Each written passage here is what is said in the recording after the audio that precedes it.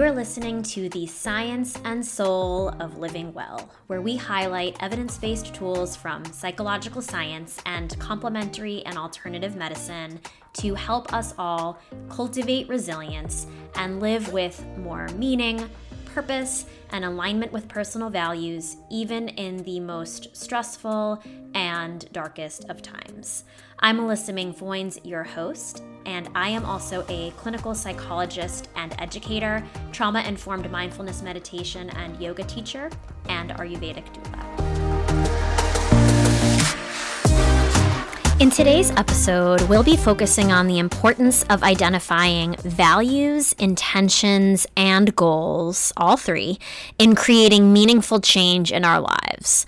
We'll hone in on 6 key strategies for approaching a change-oriented process and effectively achieving what we want that is purpose-driven, sustainable, and grounded in the real practicalities of our lives. So really honoring the parameters that exist in our lives and can at times feel like barriers to seeking and achieving the kind of meaningful change we're hoping for.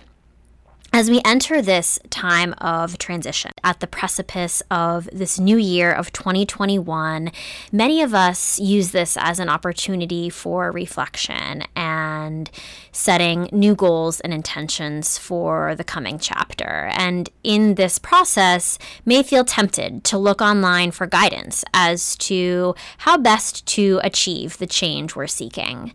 And if you do a bit of a Google search and look up the differences between goals and intentions, you'll likely see a sort of battle about which is more important, which is more effective in sustaining and achieving change. And there are arguments on either side of the equation, which makes you more successful, which helps you live life more authentically towards your goals, regardless of what barriers life might throw at you. And so for those of you who know me, I am all about the importance of what I call dialectics. And a dialectical approach is an approach that advocates for multiple truths being held as valid simultaneously, so that there is often a kernel of truth in different perspectives. So in this particular values and intentions and goals controversy, I'm really no different. I see all of them as really meaningful and important and as necessary forces in living the lives we want to be living, not the lives that we feel like we should be living or the lives that we are tolerating simply because we can live those lives. So to start, I think it's important to clarify the difference definitionally between intentions and goals. I think of intention as a way of being. It's really about how you are relating to and approaching your life. And intentions often arise from the values that guide our lives and make up the fabric of our belief systems and what matters to us most. So in many ways, values are our compass on a journey. They help guide us in the direction we want to head in. They alert us when we are veering off course. And it's a perpetual practice. We don't arrive at north. North is not a destination. It's a direction that we continue to turn our minds and hearts and behaviors towards time and time again, even when there are roadblocks. So if values are our compass and intention is our way of being, goals are our way of doing. Goals are focused on concrete end results. So you can think of intention as the how, the goals as the what or the doing, and the underlying values as the why or the overall map or landscape in which the being of the intention and the doing of the goals are all occurring. So to use a personal example, one of my deepest personal values in my life is to be a loving presence to my son, someone he can look up to, someone he trusts truly, someone he can go to for comfort and advice, even when he may feel ashamed of letting me know what's happening or beaten down and bruised. And when I really reflect on that value and consider a daily way I can continue to practice that value in a behavioral way in the upcoming year, that reflection on that value helps me connect to my intention, which is to make sure that during the special one-on-one time we spend together daily, I am fully engaged, unhurried, and focused without multitasking. The intention of being totally 100% present in mind, body, and spirit in a way that I feel and that registers to him. And those three intentions of engaged, unhurried, and focused can then be broken down into goals and specific action steps.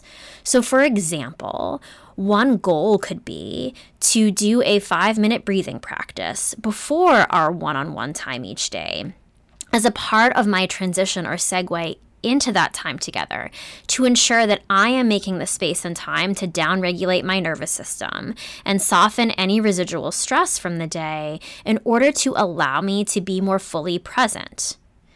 And after about a month or so, or some period of time, I can then reflect on how that's going and whether any changes need to be made to help me feel as though I'm most effectively aligning with my values and intentions and goals. And if I meet barriers or hiccups along the way, or start to feel like life is happening in such a way that I can't make that 5-minute practice work, or maybe the 5-minute practice isn't helping me downregulate my nervous system in the way that I am intending, then I can really circle back to my why I'm doing this in the first place, that I am really doing this practice, this 5-minute practice, to help me be that much more present in a way that my son really experiences as presence. And that reconnection to my value can help me stay motivated and committed and connected to the behavior. If I am doing something that is hard in the context of my life, in order for it to feel like something than just another task or a to-do item on my agenda, if I connect to that deeper underlying value and purpose, that desire to be more present to my son, and this 5-minute practice as a way to do that, it might help me either recommit and or adjust the practice so that I can make it fit within those parameters of my life and actually serve the purpose it is intended to serve, which is slow me down, prevent me from rushing into that time together. So this personal example points me toward the first strategy I want to highlight today, which is getting clear on your why. Nietzsche once said that a person could stand almost any how if they have a why. And this quote personally resonates with me so deeply because when I am embarking upon a difficult life change or an adjustment in my life, I need to buy into it. I need to have a strong foundation, a strong rationale for why I am asking myself to put in that hard work. So for me, that why is just so crucial to getting through the difficulties of the how. So as you consider the changes that you want to make in your own life, I'd encourage you to begin from a place of connecting to the values, the fabric of your life that feels most important to you at this particular juncture, at this particular time of transition between 2020 ending and 2021 beginning. So what is the why that underlies the change you are seeking? So if you notice an urge to make a change and aren't sure about how that connects to your deeper value system, you can ask yourself, why does this particular change mean something to me? What might it cost for things to stay the same and not change? And why does that matter? Why do things staying the same matter? And on the flip side, what would I gain if I were able to make this change happen? And why would that matter? What would that say about me? What would that say about my life? What would that say about how I am living my life or relating to my life? So when you can drill down to the heart of why a certain goal or change feels worthwhile to you, it can really motivate and inspire you to follow through with the action steps that is required. And the more specific you can be and the deeper you can go with this exploration and these questions, the better. Because this connection to that deeper sense of meaning and value is often what continues to motivate us when we face challenges. So let's take, for example, a common goal at the beginning of a new year, which is to exercise more. So maybe a goal of exercising 3 times a week. So if this were your goal, you could ask yourself, why does this matter to me? Why does it matter that I exercise 3 times a week? And then once you come up with an answer, ask yourself why to that response, and keep asking yourself why until you feel like you've gotten to that juicy crux of your meaning and purpose. So maybe you notice that on the days you exercise, you have more energy and fall asleep more easily at night. And while many of us, maybe most of us, would gladly sign on for more energy and more easeful sleep, why does that matter to you in the context of your life right now? Why does more energy and more easeful sleep matter to you right now? Maybe your answer to that question is that more energy helps you spend more quality time with your loved ones, and sleeping better at night helps you feel more energized and happier and more productive during the daytime. And why does that matter to you? Does it help you feel more in balance? Does it help you feel like a more engaged friend or partner or parent? Perhaps another why for your desire to exercise is about feeling better about your body, which, if you dig deeper, you realize is also about feeling more comfortable initiating sex with your partner, which in turn helps you feel more emotionally connected and aligned with your partner. Maybe you know that osteoporosis runs in your family, and if you engage in more weight-bearing activity at least 3 times a week, you might have the power to mitigate your risk and potentially prevent the need for medications later in life that might be required to treat bone density issues. So you can see with these various examples, if the goal stays at a more general level of, I want to be healthier, or even something that most people might sign on for, which is I'll have more energy or I'll sleep more soundly, without digging even more deeply into why you want more energy or what that energy will give you or what not having more energy will cost you, the likelihood of accomplishing that goal of exercising 3 times a week is probably going to be much lower. You can also consider broader questions. So in addition to these questions of the costs of doing or not doing something, thinking about how dedicating time, energy, and resources to this goal might fit into the broader scheme of your life. Will it detract from other goals? Will it make you more able to engage in certain areas of your life? So thinking about the interdependence of some of these action steps and the ripple effects that it might have in a way that is positive and or neutral and or negative, again, as a way to connect to the why. So the second strategy is to get clear on your how. So this is where the intentions come in. So again, intentions in my mind are about a commitment to how we show up. It's how we choose to be regardless of external forces. It's like the tone or the quality that we choose to embody. It's about how we approach our life, even if we aren't quite achieving our goals at the rate or the pace or the depth that we would like. So for me, I have a tendency to keep a pretty full plate and cram in as much as possible. My partner often jokes that I have like a 75-second minute because I try to smush in as much as possible. And so my ongoing intention is to approach my life with a slower pace, more simplicity and balance. And the beauty of intentions is that we can practice them regardless of whether or not our goals are being achieved, regardless of what our internal dialogue is saying, because it's about our way of being. It's about our process. It's about our approach. So to circle back to the personal example I shared earlier, even when there are days in which I am distracted during the special one-on-one time with my child, I can notice that distraction in the moment and relate to that distraction with these intentions of balance and simplicity and a slower pace, rather than relating to that distraction by frenetically striving towards more focus and more attention on him in a way that's just too intense and kind of misses the point. So even in the process of making a mistake or getting off track a bit with your goals, your intention can still be upheld. I can take a deep breath. I can refocus my attention on his face and his body language, maybe even slow down the pace of whatever activity we're doing in the moment. So I can use those intentions as guideposts that can help me reflect on whether there is anything I can shift in the moment or for the next time to help me approach this change I'm trying to make, this way of being in this one-on-one time with him with those intentions more strongly fulfilled.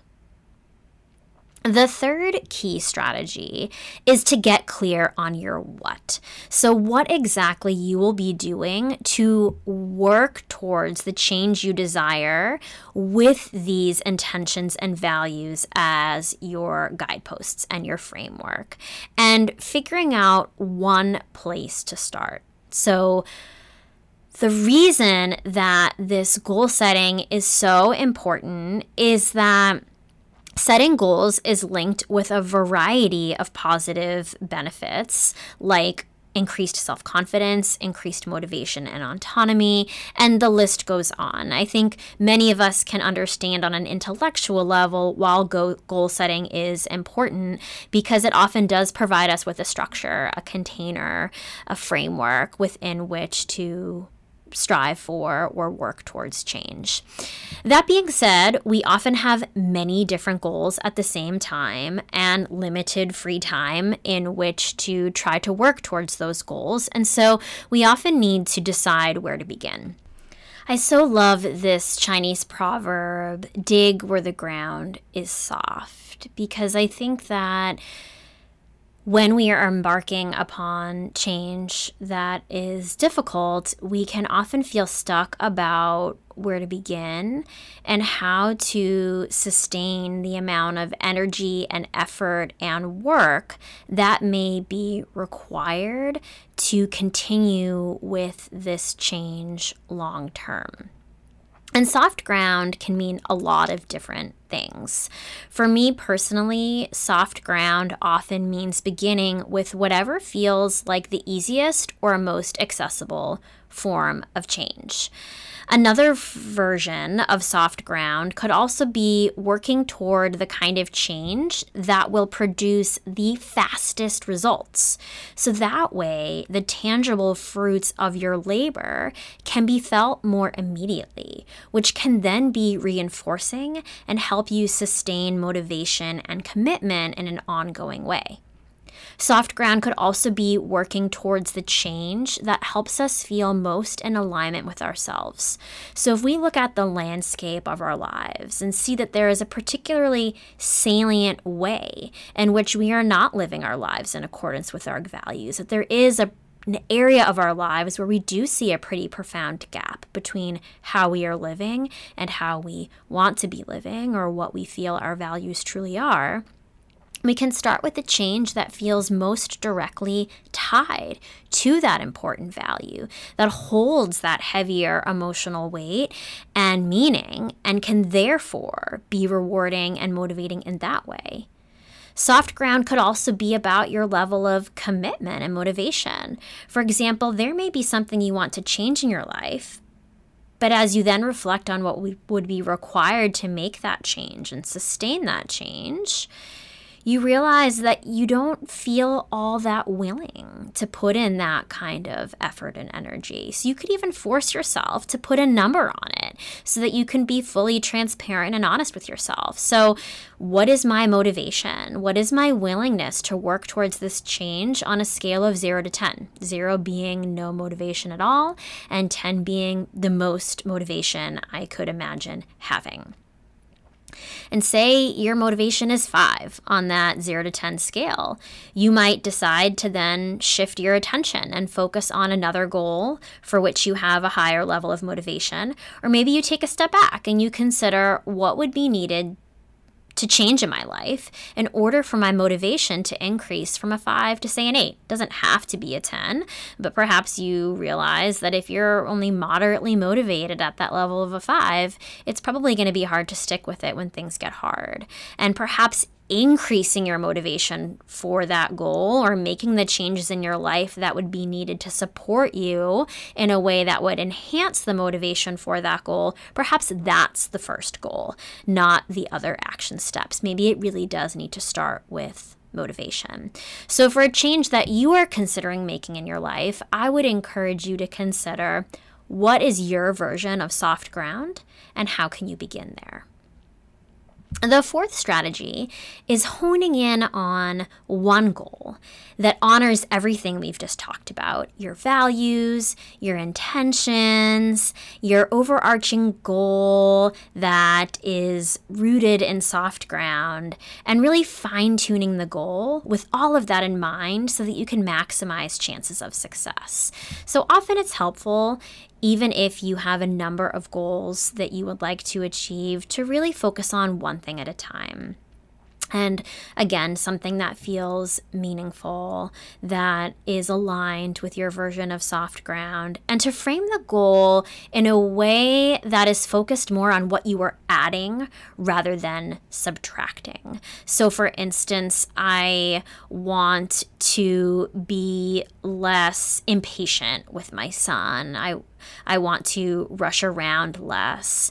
The flip of that, the more additive version of that, could be something like, I want to approach my interactions with him with more ease, with more patience.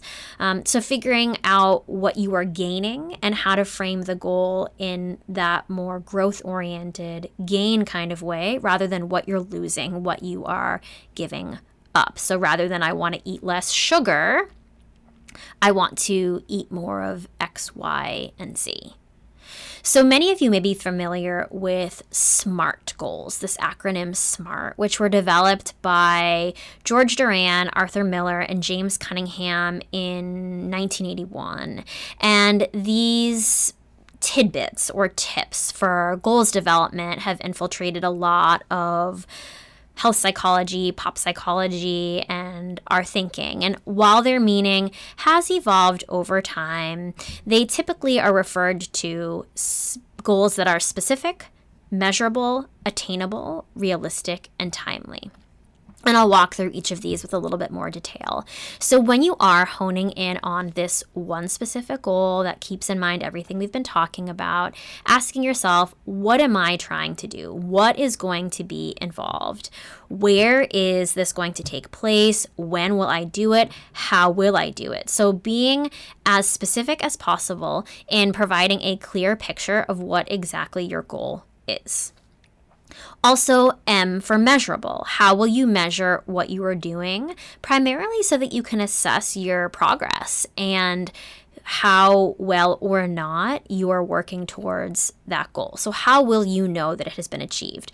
So for example, if your goal is to have more self-esteem, what might that look like? How would you know that you had more self-esteem? Would you be doing or not doing certain things in your life differently? Would other people have a sense of this increase in self-esteem, and how would they know? How would you know that they knew? Would it be about what they said to you, feedback that they gave, the way that they spoke to you? So really thinking through, how will I measure this? Not everything is something that can be measured with a numerical score, but there is value in still trying to think about, how will I measure progress? How will I know I'm making progress towards this goal?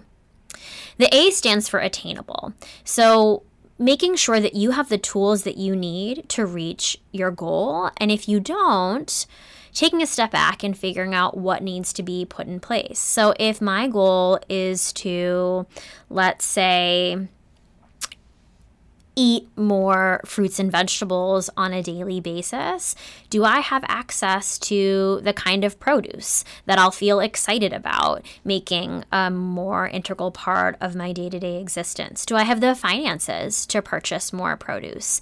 And if the answer is no, what would need to happen in order for me to have more access to that kind of produce? What would need to happen for me to have more of the funds that would be required? Maybe the tools are not related to finances or access. Maybe they're related to a certain kind of skill. So if I want to increase my self-esteem, what kinds of supports and strategies and tools and information do I feel I need in order to be set up well on that path?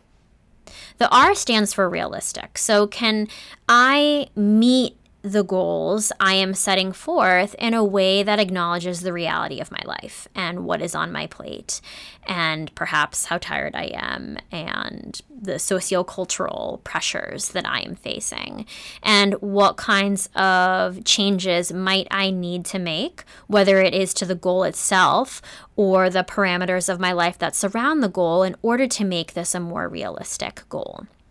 And finally, the T for timely. What is the timeline I want to set to meet my goals? And so you can often work backwards. You can start with your ideal and work backwards to see how realistic that might be. And sometimes that backwards planning can help us stay in touch with the big picture and figure out all of the smaller goals that need to be achieved in order to realize that big picture goal.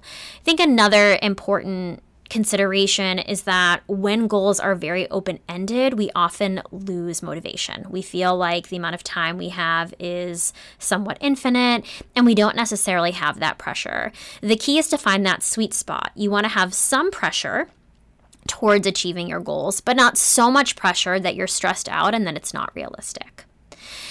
There are some newer iterations of SMART goals which add an E and an R to make them smarter goals. And the E stands for evaluation. So making sure that you are continuously iterating, checking in with yourself about progress, seeing if adjustments need to be made to your support structure surrounding your goals and or the goal itself.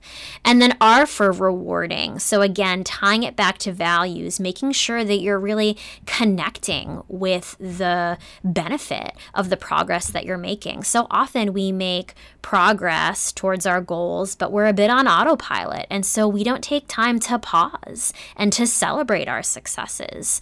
We focus more on what we're not doing rather than what we have achieved. And so really taking the time to slow down and acknowledge our progress and to really feel the emotions associated with that, whether it's pride, whether it's a sense of accomplishment, and perhaps even figuring out how to celebrate that with other people, because oftentimes when we can join with other people in honoring and celebrating our accomplishments and successes, it can make it that much sweeter. It can make it that much more meaningful. The fifth strategy is to consider the broader context of you and your life before committing and before starting this path towards your goals in a way that is rooted within the broader context of values and intention. So there are a number of different considerations that I'll put forth that I think are really valuable and can lead us sometimes, again, to reassess our goals, reassess what may be needed for us to work towards before a larger goal or vision or dream. So the first factor to consider is timing. So what kind of timing or life changes would promote pursuit of this goal more effectively? Is there a better time of the year or a better time of the day to be practicing this new skill? or to be introducing this goal. And so really thinking about you personally, perhaps your response to the seasons, looking at the kinds of life stressors and transitions that are happening throughout the course of the year to make sure that you're being judicious about when you are trying to implement the change on a broad scale, but also in a day-to-day kind of way. If you're trying to implement change at the end of a long day of work when you're most tired and depleted, that probably is not going to be the most successful. So really thinking about timing. Also thinking a bit about your personality. So are you someone that likes the adrenaline of a challenge? And if so, perhaps setting a goal that feels very ambitious would be motivating because you can ride the wave of that challenge and that adrenaline.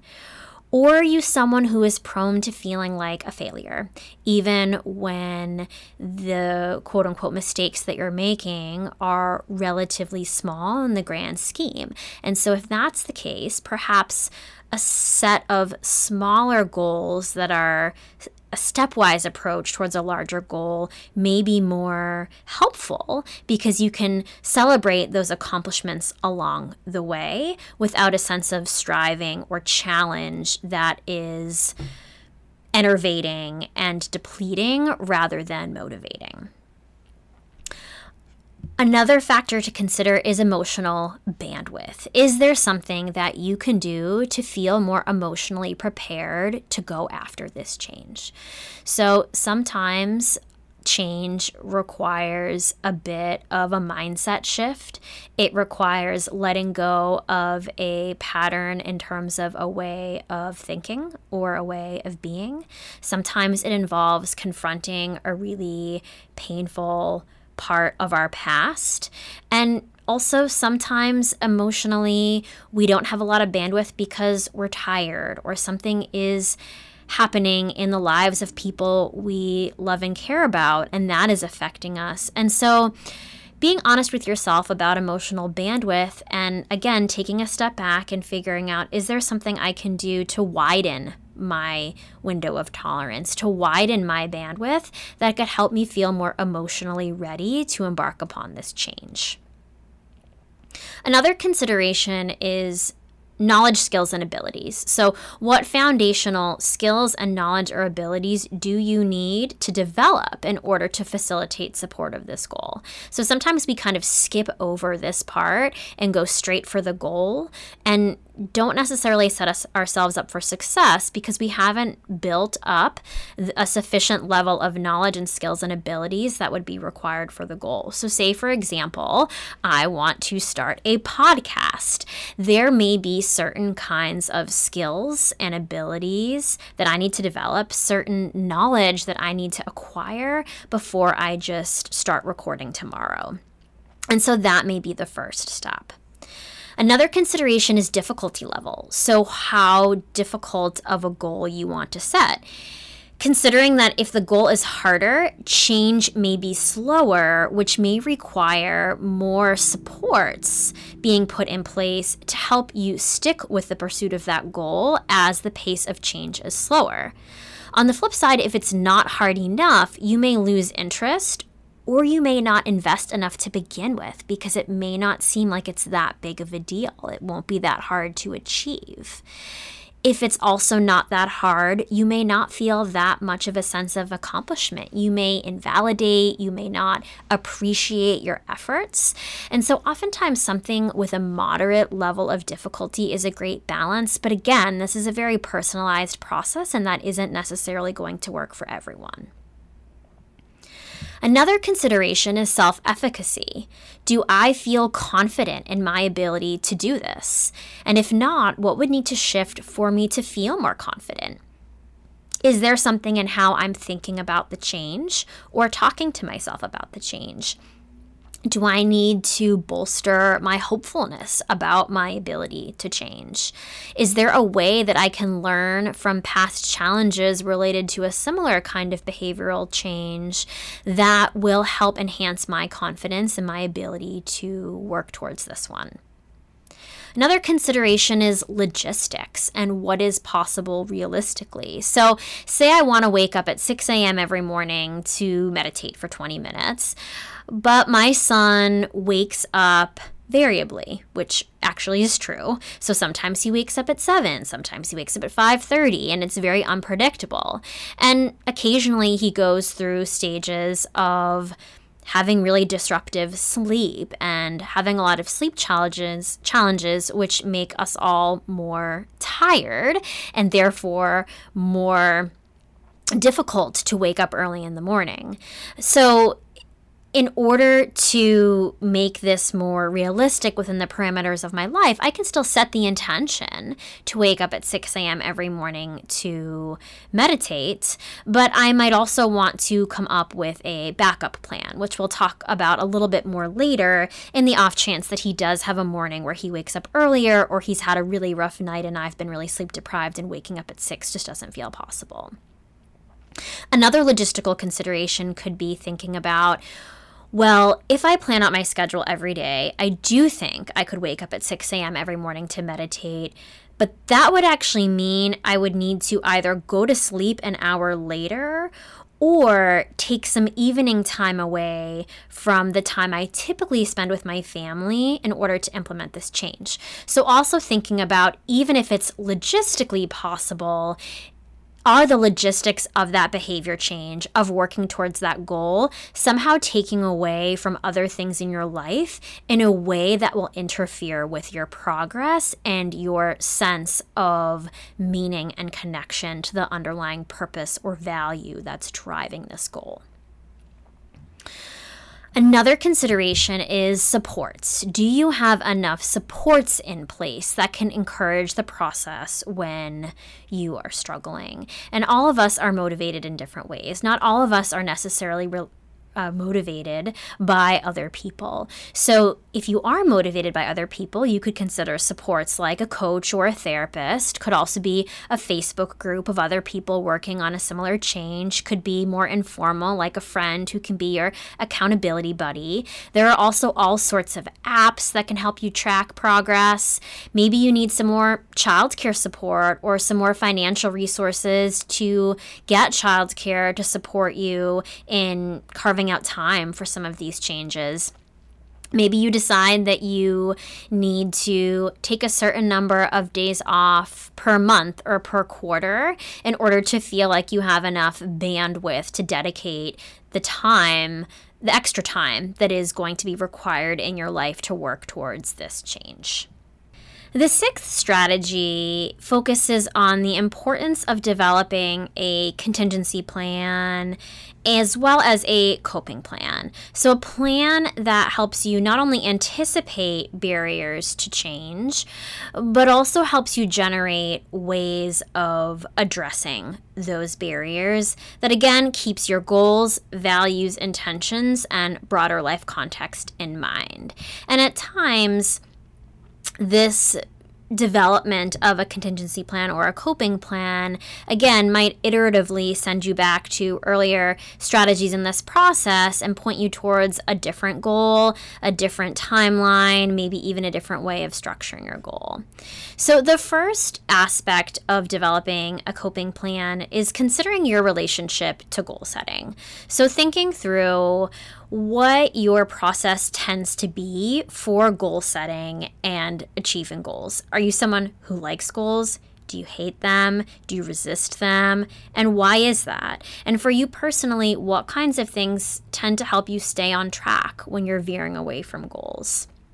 So some of us are the kinds of people who don't necessarily have a struggle with starting a goal, but we struggle more with staying focused and interested.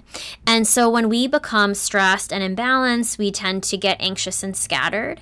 And so for those of us who don't have a problem necessarily starting a process of change, but struggle at times with staying focused and engaged, making sure that you set an achievable goal and immerse yourself in engaging activities throughout the change process is an important way of staying motivated. So again, this might come back to difficulty level. It might come back to values and intentions, the values that are underlying your why of the goal, your intentions, your way of being as you approach the goal. But it also may be about the stepwise way in which you're approaching your goals and making sure that there is something inherently or intrinsically rewarding about that process of change that is keeping your engagement high. There are those of us who have a relationship to goal setting in which we get so focused that we can easily get burned out or even somehow injured in the process, especially if it's more of a health-related goal, that we just have so much drive and so much determination that there's a bit too much fire, there's a bit too much intensity. And so for those of us who can have that kind of tendency when there is stress in the change process, we can get somewhat irritable and somewhat intense and difficult to be around. And so if this is a tendency that resonates with you, you might want to consider starting off with something that is more moderate in terms of a goal. And again, keeping intention in mind. And is there a certain way of being as you approach the goal that honors this tendency towards fire? And is there an intention you can set, a way of being, a way of approaching the goal that can soften that fire, that can help you approach it with a little bit more ease?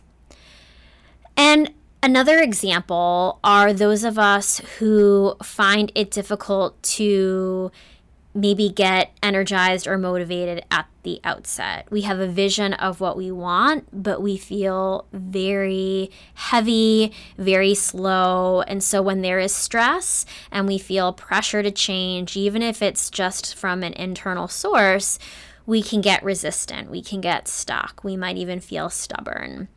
And so for those of us who veer towards that kind of pattern, it's important to make sure that the incentive for this motivation is clear at the start. The incentive for this goal, the why behind the goal, is really key. Of course, the why is key for all of these kinds of tendencies, but I think it's particularly key when we're struggling with motivation at the outset.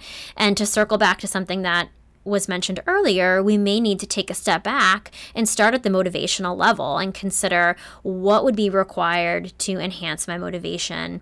Do I need to be more honest with myself about the costs of not changing? Is there something that I can put in place in terms of supports or accountability that will help me feel more motivated? So certainly there is a lot of creativity to be had, and the sky is the limit in terms of the number of adjustments and supports we can put into place. And these are just a few examples of the kinds of tendencies that we can have. But considering our relationship to goal setting in the past, and some of these tendencies can be really helpful at the outset to come up with a plan that really keeps these tendencies in mind. It can also be helpful to anticipate barriers. So considering what has interfered with the pursuit of this goal in the past. If this is a goal that you've set time and time again, but haven't yet made progress towards, really using that as an opportunity for reflection, not self-deprecation, but a learning opportunity, a reflection to figure out what can be done differently the next time. As we all know, we can't do the same thing over and over again and expect a different result. So what is needed to change in order to make this outcome different? And also considering what other kinds of barriers have interfered, whether it's with this particular pursuit of a goal in the past or a similar pursuit of a goal. Have I really struggled with hopelessness about my ability to change? And if hopelessness is really my worst enemy, how can I practice hope? What kinds of things can I integrate into my change process to help me build a sense of hope and stay connected to that sense of hope throughout the process? As we all know, change is often not linear, and we can waver in terms of our hopefulness at times. In the past, has it been difficult to sustain change long term? So perhaps you achieve your goal, but then sticking with the behaviors that have allowed you to achieve that goal in the long term is difficult. And how can that be different this time? Do you sometimes struggle in the past with oversimplifying the task? So do you bite off more than you can chew? Do you assume that it's going to be easier than it actually turns out to be in reality to achieve this goal? Perhaps through no fault of your own, perhaps because of the external forces in your life that are present.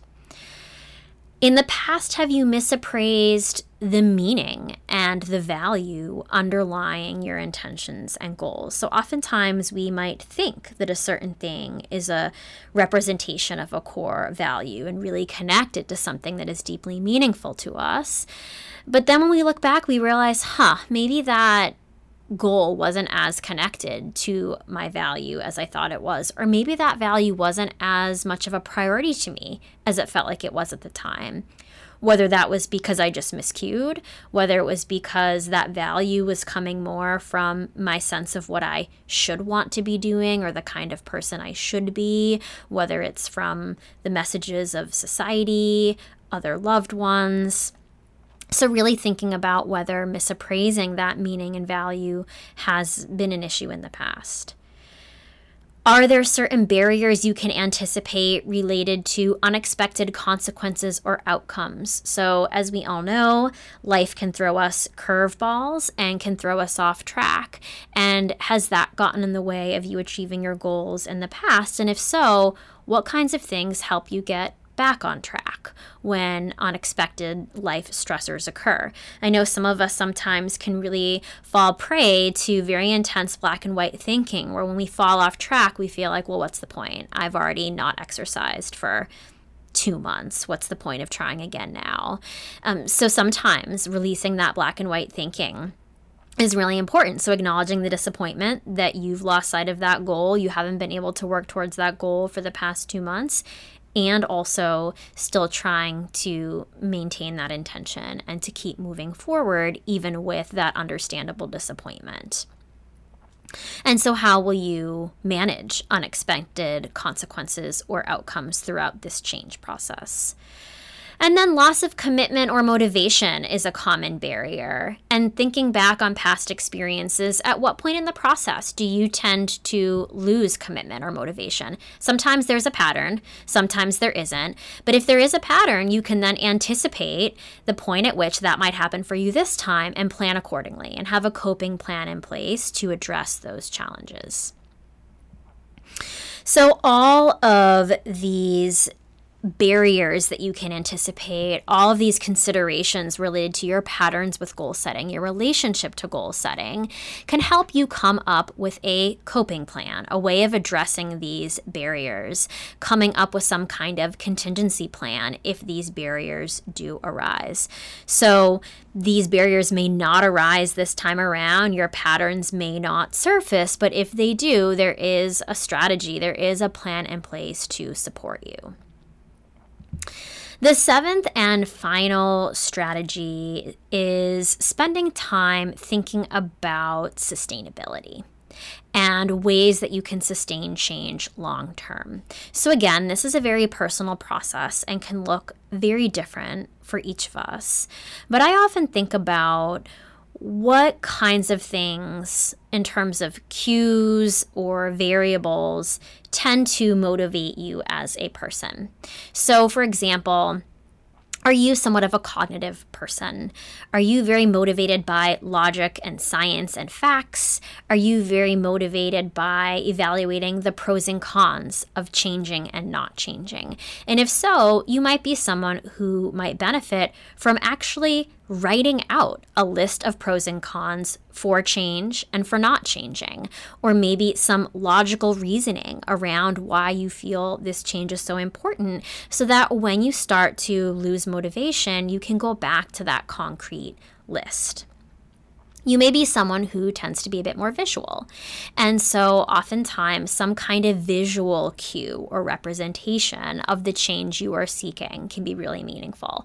So some kind of vision board with images, perhaps some kind of photograph that inspires you to stay connected to the reason, your why of making this change.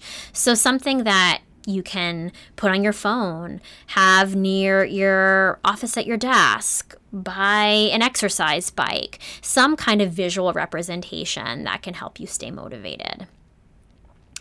For those of us who tend to feel motivated by something that has an emotional weight, some kind of inspirational quote or story or even a song could be something. I know some people who have a playlist of inspiring songs that they can listen to when they are struggling with motivation.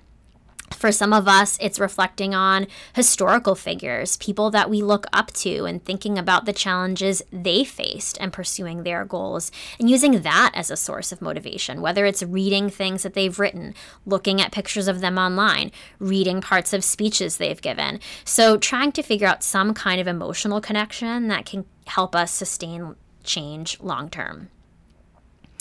For many of us, it's relational. So having an accountability partner, someone who can walk alongside you as you make these changes. And maybe they're making a different change. So you're not necessarily exercise buddies or mindfulness, meditation buddies, but you support each other. You check in with each other. You offer encouragement when things get hard as you are both working towards something that is meaningful in your life. Sometimes it's simply about letting other people in your life in on what you're doing so they can ask you about it, they can check in with you about it, and sometimes that can be really helpful. Some of us are really motivated by tangible motivators, rewards, whether it's treating ourselves to something nice, a day of self-care, a hike in nature. Sometimes it can be a visual tracking of progress, check marks on a to-do list, some kind of visual representation in an app that helps us see progress over time. So if you're someone who benefits from some of those concrete motivators and incentives, thinking through ways that you can support yourself in this sense can be helpful. For many of us, routines are really motivating. And so we're more likely to sustain change long term when we're tying a new behavior change to something we're already doing with regularity. So if you pick something you do every day, regardless of how much you've slept, what kind of mood you're in, maybe it's brushing your teeth, maybe it's showering.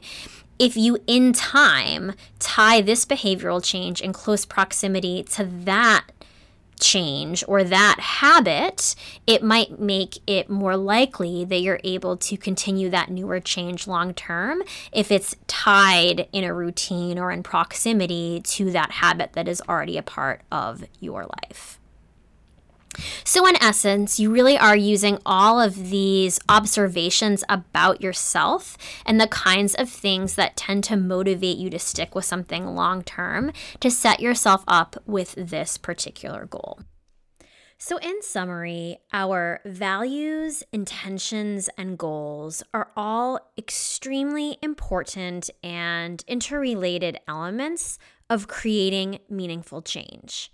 And together, they have a synergistic effect, and together are more powerful in helping us create change that can be sustained long term than either element is on its own. Our values are the guideposts of our lives, like the compass that guides us in directions that matter to us, that mean the most. The values are our why. Our intentions are our how, or our way of being, and our goals are our what, or our way of doing. And there are 7 key strategies that I find helpful in my own life and in the lives of others that can really support us as we work towards change that is aligned with all 3 of these important elements: our values, intentions, and goals. The first strategy involves identifying our why, or the values that are underlying our desire for change. The second is to consider our how, or the intentions with which we want to approach these desired changes. It's like the energy and the spirit of our change process. The third strategy is to identify our what, or the concrete goals we'll work toward in order to help us live out our values and intentions in a behavioral way. And this strategy also involves the importance of thoughtfully landing on one place to start. So choosing amongst all of the goals that matter to us and identifying a key starting place. So in other words, digging where the ground is soft. The fourth strategy is to fine-tune that specific goal to maximize our chances of success.